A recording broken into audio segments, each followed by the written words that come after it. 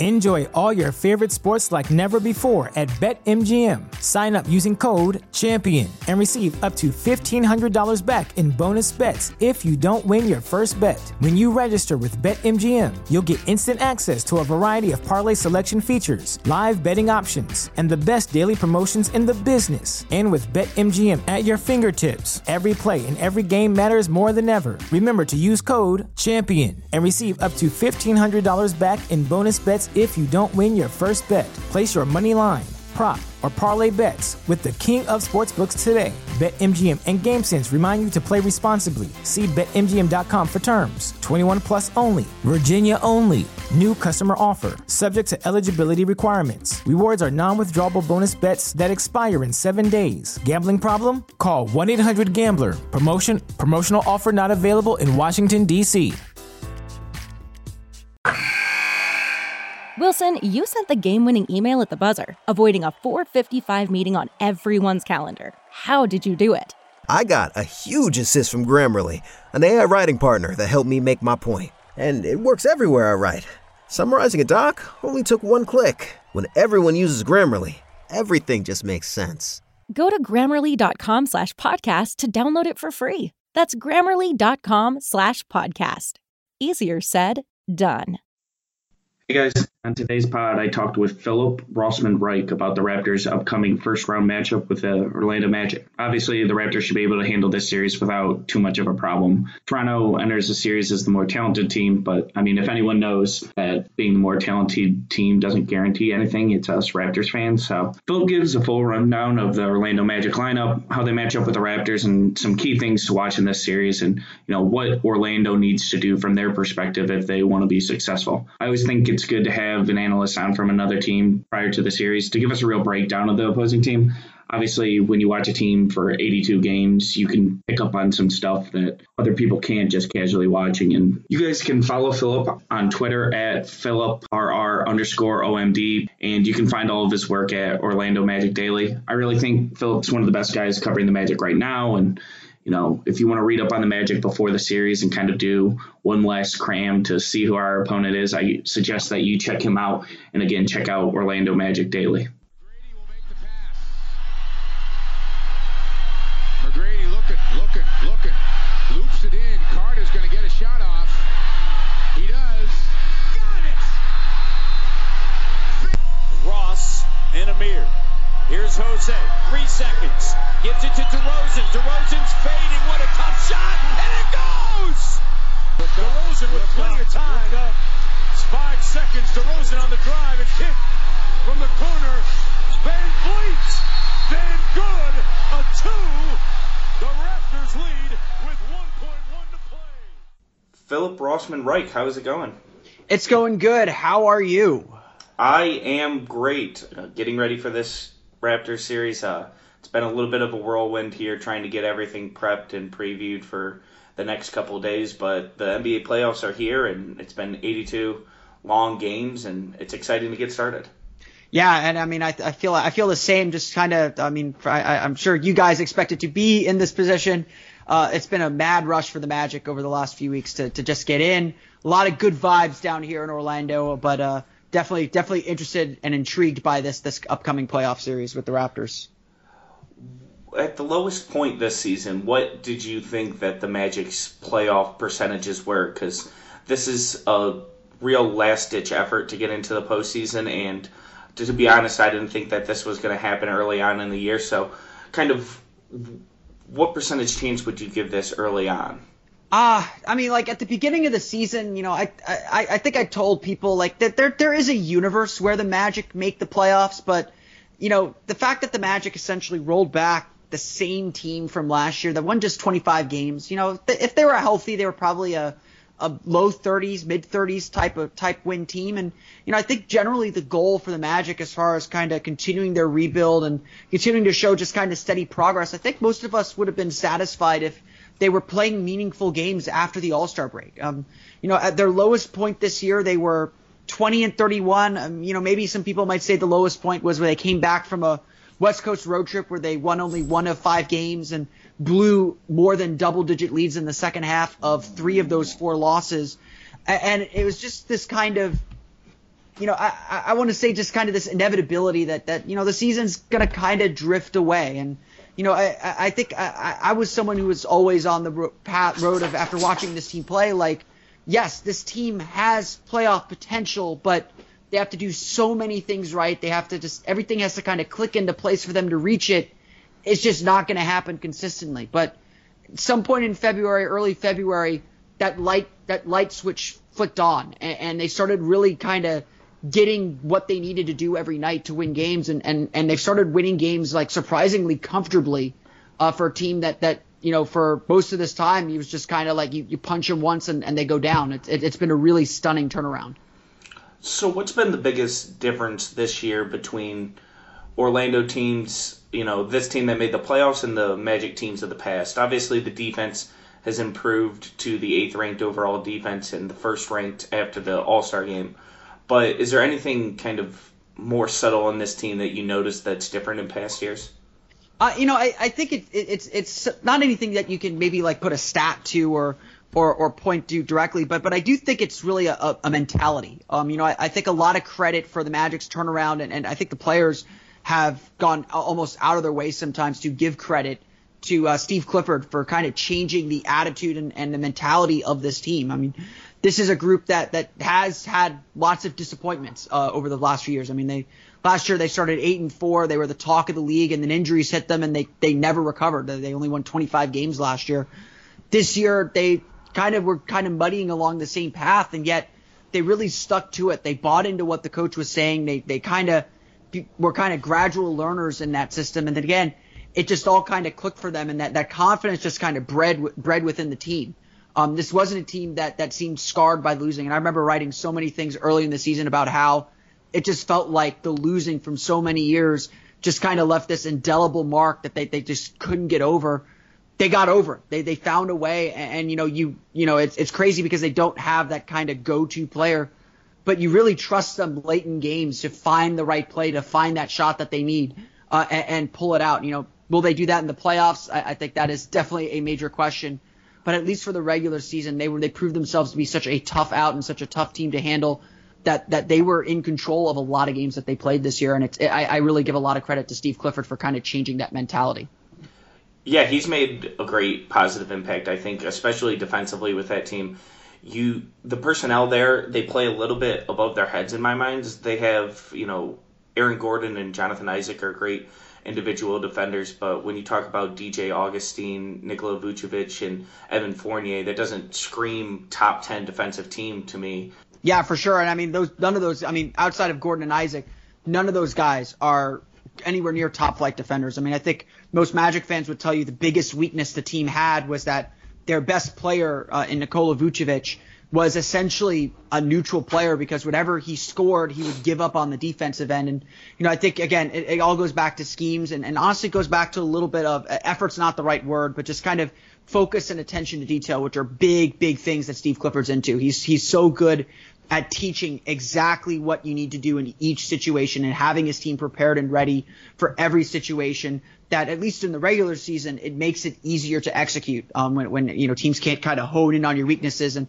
I think, we'll see some of the things that kind of made everyone skeptical about Nikola Vucevic and even Evan Fournier, who I think is going to get the primary guarding duties on Kyle Lowry in this series. I think we're going to see some of those weaknesses picked out because it is the playoffs, and they kind of can kind of pick out where they want to attack a little bit more with a little bit more detail and care than they can in a regular season game when you got 24 hours in a walkthrough to prepare rather than a practice and your singular focus. But I think Vucevic has really stepped up his game. Fournier has become at least a neutral defender, if not a plus defender, and that's really changed a lot of things for the Magic. They really cover for each other really well, and their length gives a lot of teams problems. That's something that Raptor fans kind of have a pretty good grasp of, I feel, in Nikola Vucevic's ability to translate his game to the postseason. And Jonas Valanciunas was a guy who's pretty similar in that the defensive metrics and the advanced metrics like defensive RPM and PIPM paint him as a pretty good team defender. When you watch it on the court, it seems a little bit different, and you start to question that.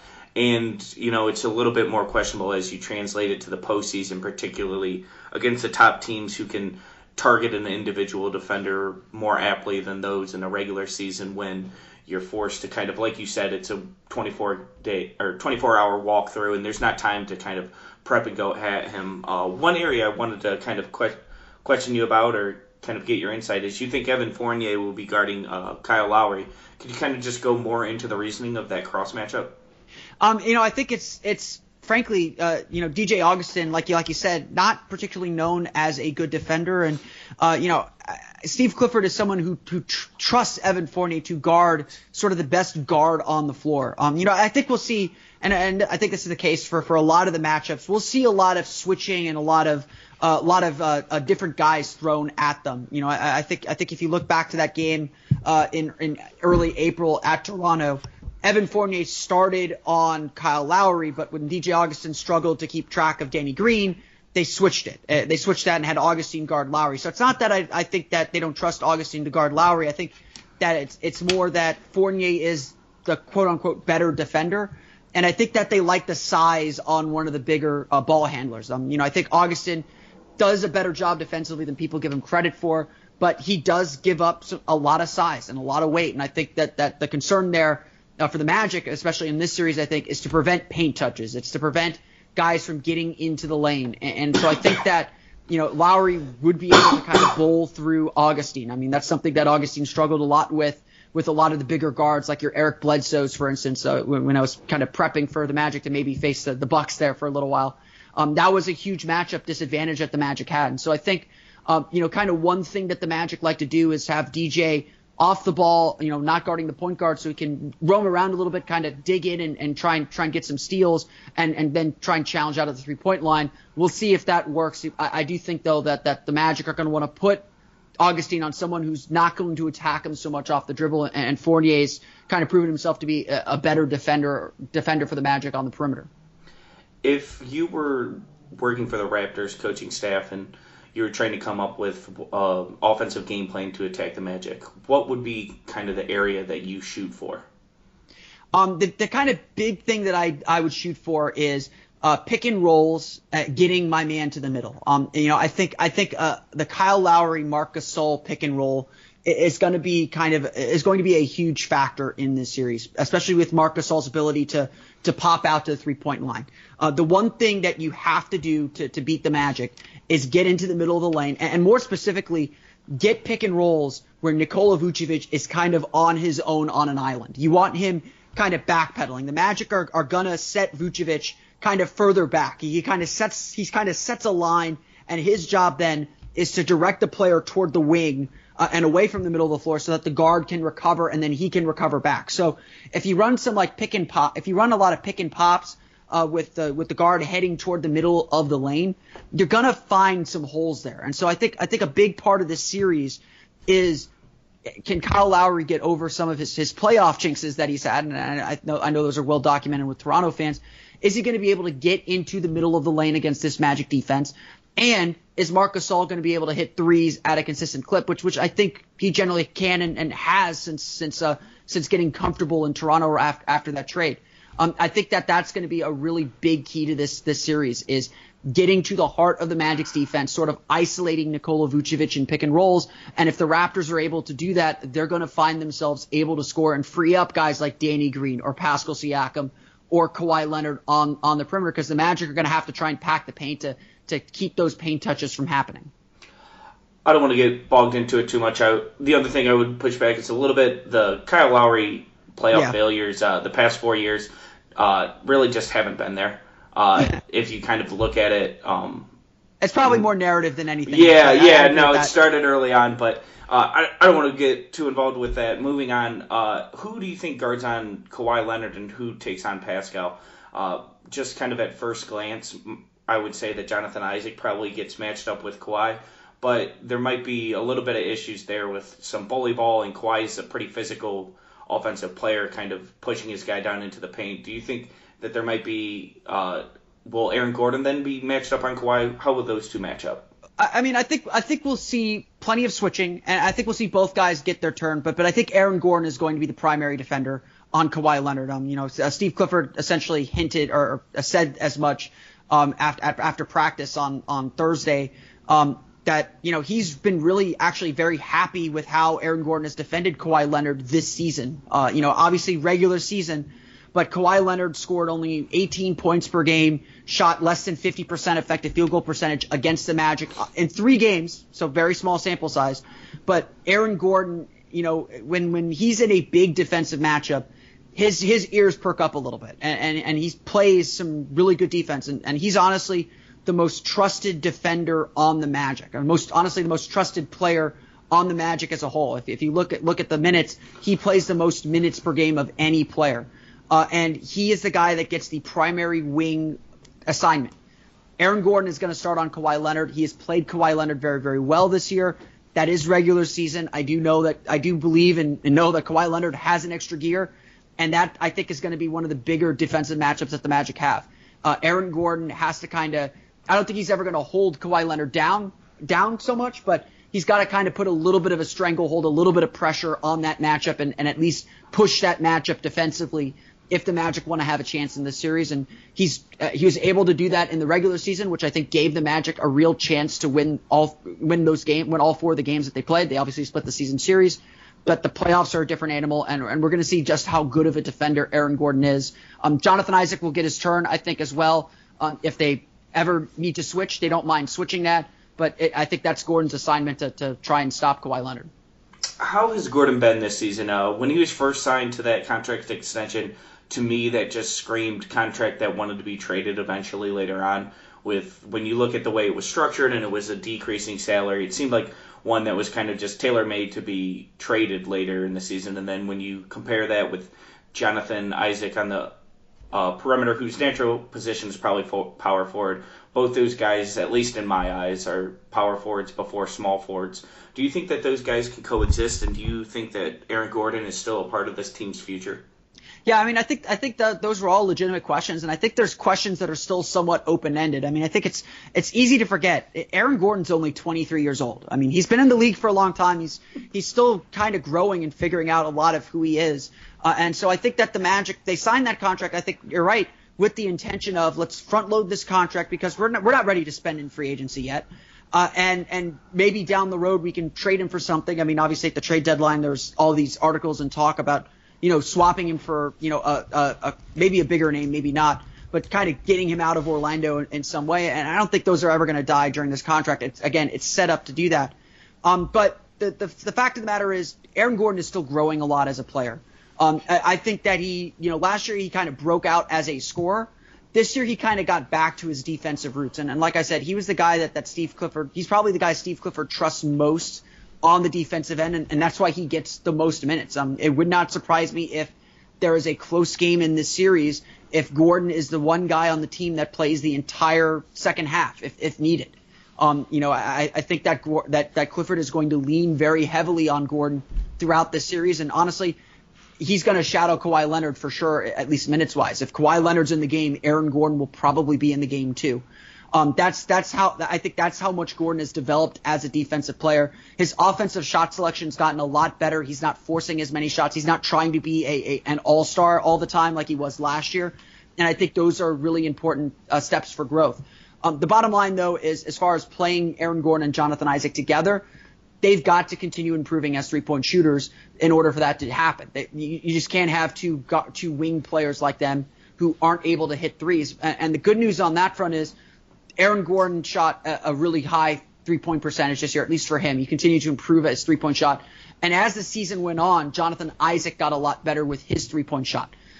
The real reality here is, yes, there is still questions about whether Aaron Gordon and Jonathan Isaac can play together.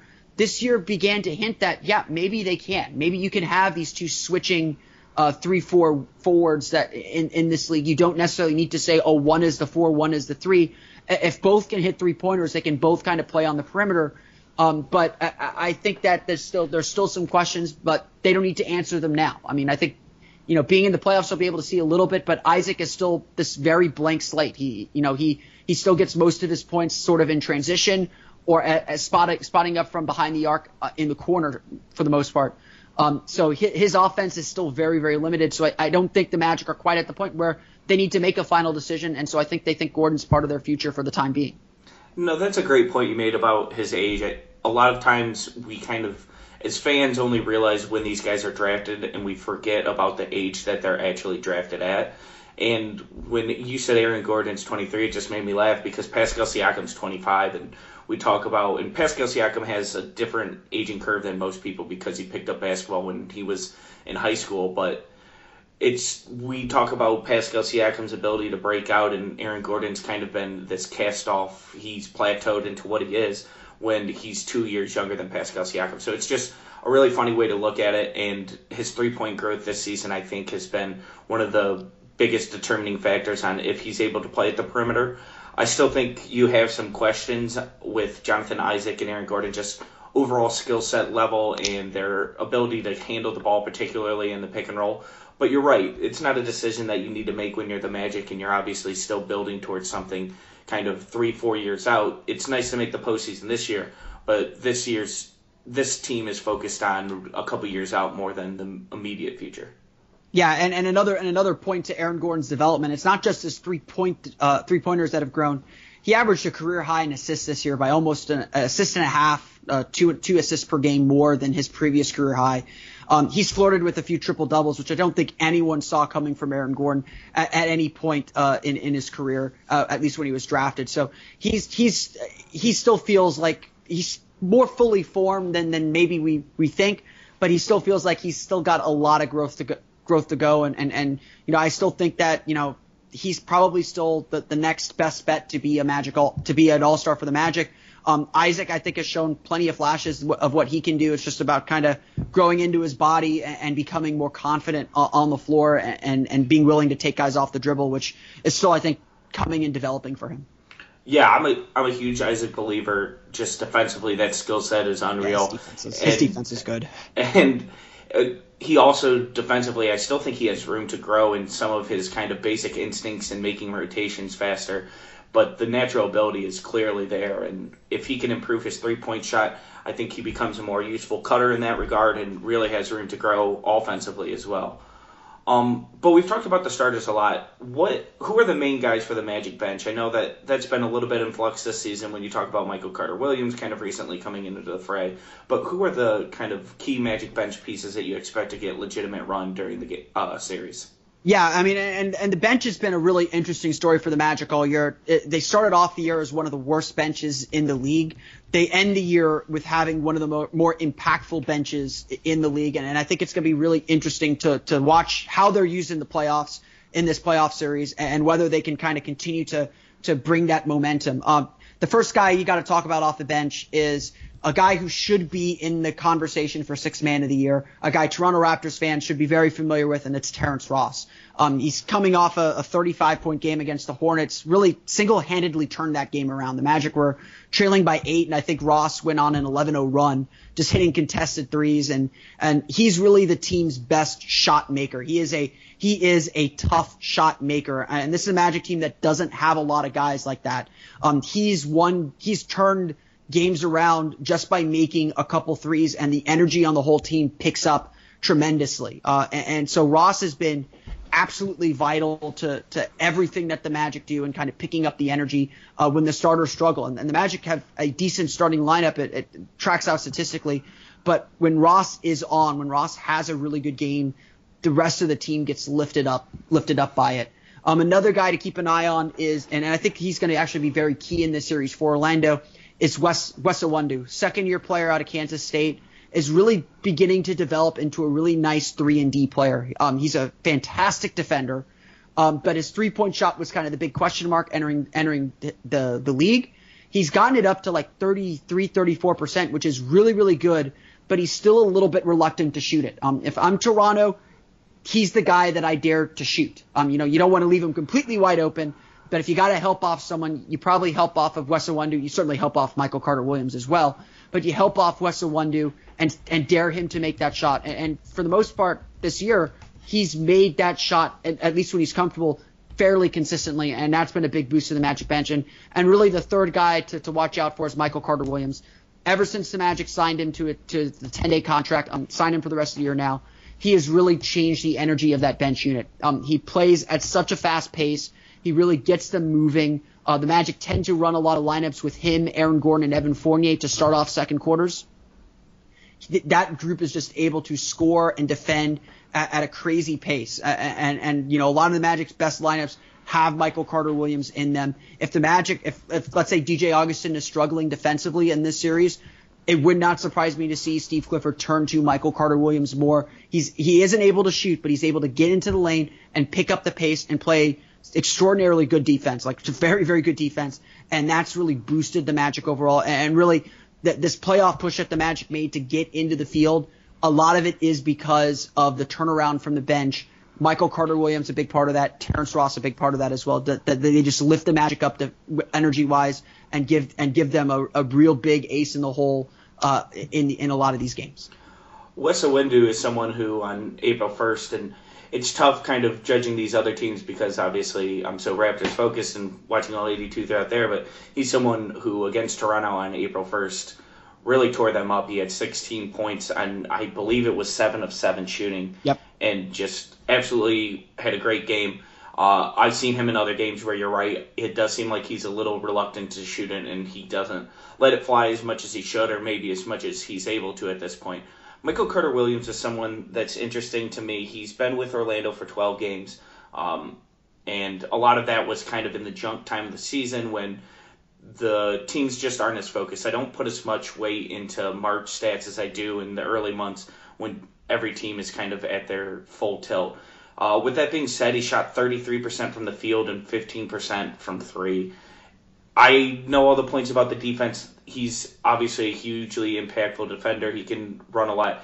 Don't you worry a little bit in the postseason that with a little more advanced scouting and a little more kind of game planning that teams are just kind of leave him completely on offense and that might stifle the rest of your bench's kind of offensive spacing? Yeah, it's definitely very possible and honestly very likely. At some point Michael Carter-Williams is going to have to make a shot.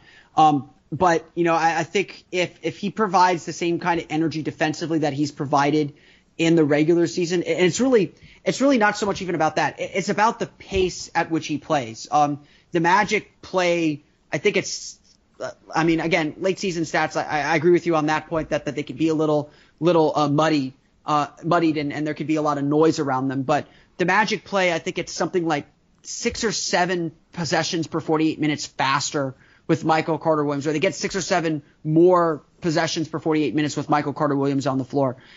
He is just able to, if the Magic play defense at the level they know they can play defense, he's able to get the ball up the court faster and get the Magic into those sets and kind of catch defenses napping a little bit or catch defenses before they can get back. If this turns into a half-court game, I absolutely agree. Carter-Williams' effectiveness goes down. You turn to DJ Augustin a little bit more. But if the Magic are able to get up and down with him on the floor, he remains a huge asset. And, we're talking about a 2-7 matchup here. I don't think anyone's under the impression the Magic are going to be able to make a ton of mistakes and win the game in this series. They got to have a lot of things go very right, but they got to stick with what kind of got them here to begin with. And Michael Carter-Williams is certainly a big part of that. One thing I noted that you did not kind of list in your backups there is a backup center. What do the Magic do when Nikola Vucevic goes out of the game, and kind of what's their strategy? They turn to Khem Birch, and again, kind of that second unit with Terrence Ross, Evan Fournier, Aaron Gordon, and Michael Carter-Williams and Khem Birch as the two guys. That's kind of the lineup they've been using to start a lot of second quarters. Evan Fournier, Aaron Gordon, Terrence Ross provide the offensive punch. Michael Carter-Williams and Khem Birch are kind of the guys that really lock down defensively. Where Nikola Vucevic is this offensive savant in a lot of ways, Khem Birch has quietly turned into one of the biggest grinders in the league. I think you saw on ESPN.com, Zach Lowe had him in his bench player, his role player all-star. I'm blank. Luke Walton all-stars. Yeah, he was one of those guys, and Birch is a guy who provides just a ton of defense. He isn't gonna wow you with rebounding stats or even block shot stats, but he does a very good job covering pick and rolls. He honestly is probably the best center on the team at guarding pick and rolls, and that was even the case last year when he played somewhat limited minutes. And he does a really good job setting screens and rolling hard to the basket and forcing you to dive with them, and that creates space for Terrence Ross. That creates some space for Michael Carter-Williams to drive into the lane and dish it out back to the perimeter. And Birch is he's just a consummate grinder. I mean, the question in this series is going to be, can the Magic's offense survive without Nikola Vucevic and even to some extent DJ Augustin on the floor? And Birch is going to have to, provide a little bit of offense as far as that, but really his role is to set everyone else up around him with screens and with hustle plays. And he's been, honestly, the biggest turning point in the Magic season was when Mo Bamba got hurt and the Magic finally had to play Khem Birch. Almost immediately that bench unit got better, the Magic got better, and it's not to say Mo Bamba had a bad year, but he just wasn't ready for everything the NBA can throw at a kid in the same way that Birch was. Birch is always in the right spot defensively, or usually in the right spot defensively, and just makes good defensive plays all the time. He does a lot of the dirty work that every team needs, and he's a guy that the Magic absolutely trust. Canadian Khem Birch, so Khem Birch, yeah. Just want to throw that out there. Yeah, he's been a nice surprise for them. One thing you mentioned was the Magic's inability to create offense, or how they might struggle with Nikola Vucevic off the court. What is their general game plan when Vuce goes off the court? I know they try to run most through him. He's obviously the best offensive player on the team. Is it through Evan Fournier and kind of Terrence Ross and a more perimeter-oriented approach, or how do they try to attack that? Yeah, they'll go to a more perimeter approach. You'll see a lot more curls, especially for Terrence Ross. Terrence Ross kind of has just a constant green light to shoot. If he comes around to screen and there's enough space for him to get up, he will take the shot. I mean, sometimes frustratingly so, he will take a lot of shots just without even thinking, but he's able to hit them. Again, he's the best tough shot maker on the team. You'll see a lot more pick and rolls with Evan Fournier. You'll see Aaron Gordon get in the action a little bit more with cuts. Maybe they'll run some ISOs for him, especially on the post, which he's okay at, not great. You'll see a lot more motion within the offense, and really that's something the Magic like to do, running motion sets off of Nikola Vucevic. But you'll see a lot less two-man game and a lot more kind of get Ross going off of a bunch of screens to get him free, run pick and rolls with Evan Fournier, find ways to get Aaron Gordon cutting through the lane. They'll open up the lane a lot more with Nikola Vucevic out, because they don't need to run post ups for him. They don't need to kind of run through the post, and they'll try and just kind of keep guys in constant motion. And again, they'll try and get out in transition a lot more. They'll try and commit to their defense, use that to get out in transition, and let Michael Carter-Williams kind of run the floor for them and kind of get their speed up a little bit to get the defense a little bit off balance. Yeah, Vucevic, if you look at his numbers, and these are a little bit conflated with when Bamba was in there, but offensive rating with him on the court is 109.7. With him off, it's down to 100. So you just see how important he is to that team, and how kind of having a stabilizing offensive force like Vucevic on the court at all times is really helpful to an offense. Lastly, for the bench here, I'm sure Raptors fans want to hear more about Terrence Ross. Just, how's he doing? He's in a contract here. Do you expect him to re-sign? Just kind of give me the Terrence Ross. What's he been this year?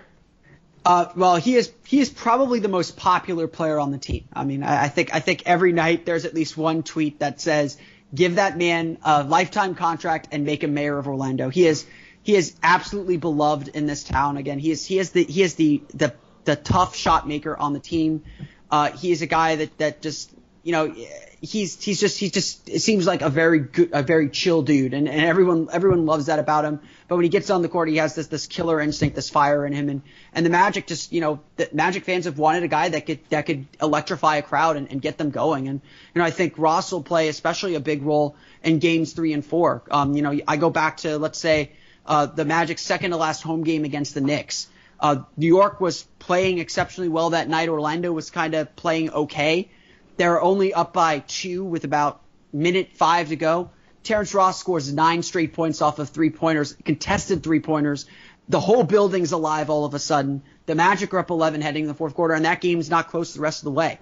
That's kind of been the season that Terrence Ross has had, where he just catches fire, almost immediately, and the whole tenor of the game changes. And the Magic don't really have anyone else that can do that outside of Terrence Ross.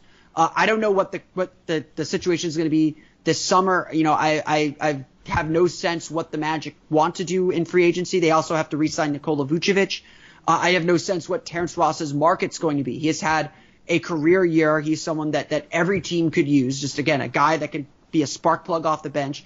It's going to come down to what Ross wants at the end of the day and whether the Magic are willing to pony up the money. I mean, I think Orlando is still in this weird spot where they're rebuilding as far as a team. I don't think they want to get tied down too much in long-term contracts, but I do think they want to keep Nikola Vucevic. And so, Terrence Ross might be a guy that is available in the market and is able to kind of get away from Orlando in that sense. But, I'm sure the Magic would love to have him back. He's been a fantastic presence on the team. He's been a fantastic shooter and scorer. And, he's someone that fans absolutely adore. I think fans would be legitimately upset and angry if the Magic don't bring him back. He's someone where he shoots 38% from three, which is an impressive number. But when you look at the three-point attempts, he attempts 9.5 per 36 minutes, which is a really high number of attempts, which is a good thing when we talk about Aaron Gordon and Jonathan Isaac and, do they have the necessary spacing to both exist on the perimeter? When you have a guy like Terrence Ross who's just not afraid to let it fly at all times, that's really helpful in that regard, and particularly spacing the floor on offense. In regards to his contract this year, it's kind of tricky. I could see a contract for him, if you're talking a pretty lucrative deal, I could see that blowing up in your face, but I could also see it working out. So I'm envious I don't have to make that decision on Terrence Ross.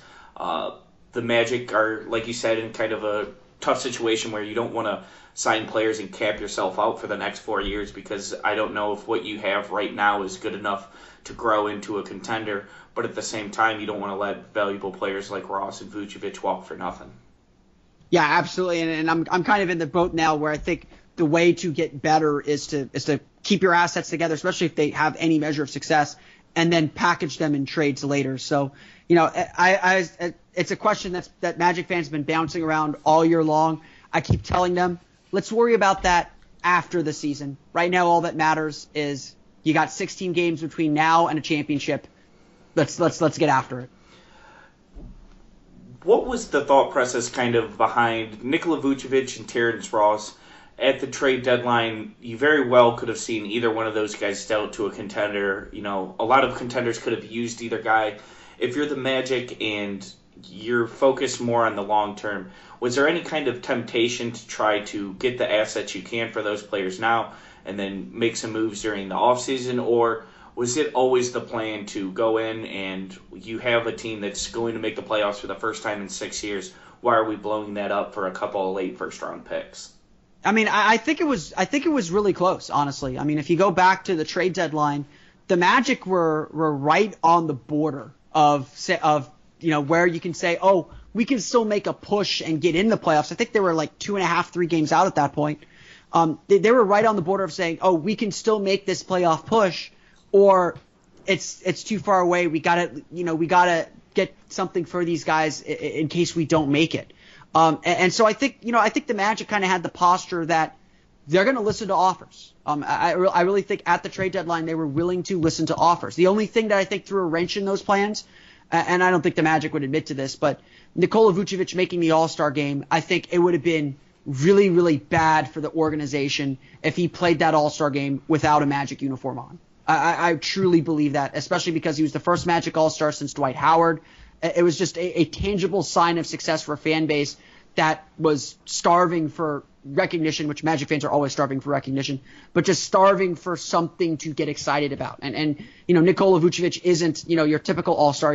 He was never going to have a great All-Star game per se, but just having him there and having them talk even briefly about the Magic on a national basis was something to celebrate. And I think people were genuinely happy for him that he made it. So if the Magic would have traded him and he would have ended up wearing a different team's logo on his All-Star jersey, I think it would have been a really bad look for the organization. But I think they were always willing to listen to offers, and if something came along that made sense to them, I think they would have taken it. There were some rumors that came out that during the negotiations with Philadelphia over Markelle Fultz, that the Sixers asked for Terrence Ross, and I think that there was probably some consideration made about including him in that deal. It ended up being Jonathan Simmons and a first-round pick, which I think was more advantageous to the Magic at the end. And I think at the end of the day, too, the Sixers didn't want to commit that much money to Terrence Ross either, and saw Simmons as sort of a discount option as well. Who knows what ultimately happened? Who knows if that rumor is even true?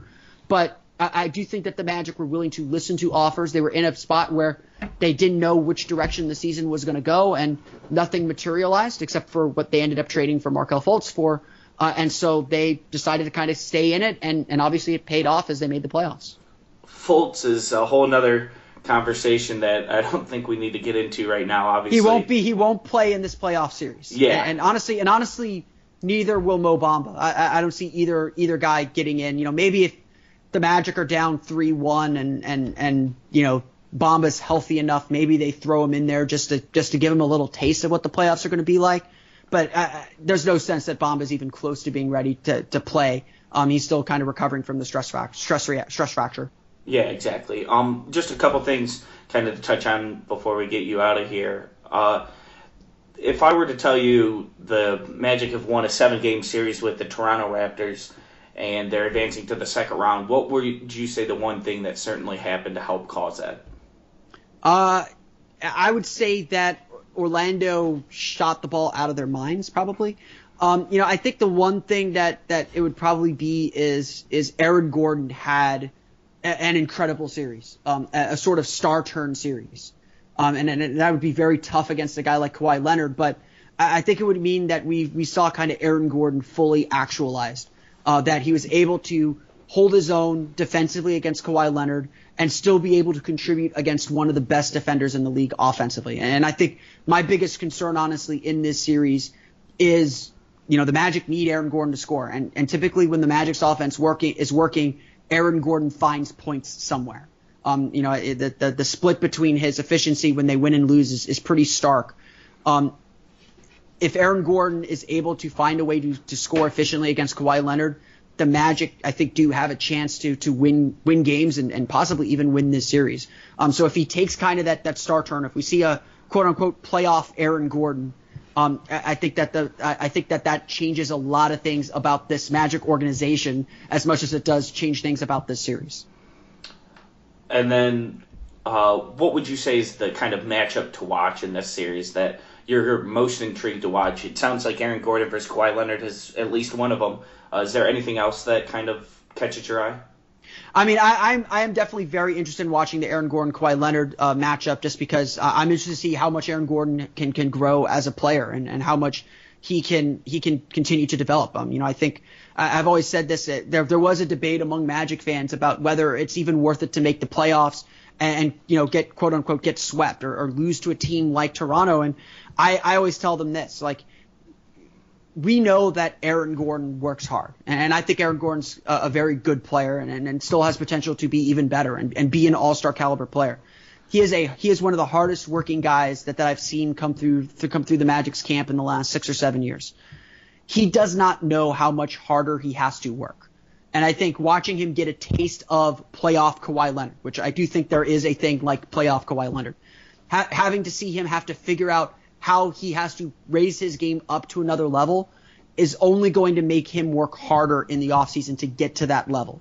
And I think you don't understand that until you are in the playoffs. I don't think you see that until you're in these battles and in these situations. And so I think that this matchup of Aaron Gordon, who's trying to prove himself as one of the best young two-way players in the league, a guy you can rely on to get 18, 19, maybe even 20 points a night, and a guy that you can rely on to stop the best player on the other team, this is a huge test for him. And the Magic obviously need him to play well if they want to have a chance in this series.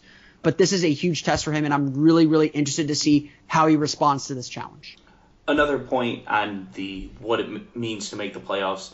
There's 16-game players and 82-game players, to quote Draymond Green, and you as an organization just get that extra data point and that extra data set to look at these games that matter the most and see how these players translate. And we talked about Nikola Vucevic and how his game translates to the playoffs. A lot of that is just, hypothetical at this point, and we're speculating how he'll do. To actually get to witness it over 5 games over the next series is valuable to a franchise. And I think for the Magic, making this series helps you kind of get a better grasp on what you have on the current roster and less what you need to add to it. Yeah, absolutely. I mean, the playoffs expose your every weakness and your strengths. I mean, I don't think it's, there are flashes in the pan in the playoffs. You see Bismack Biyombo.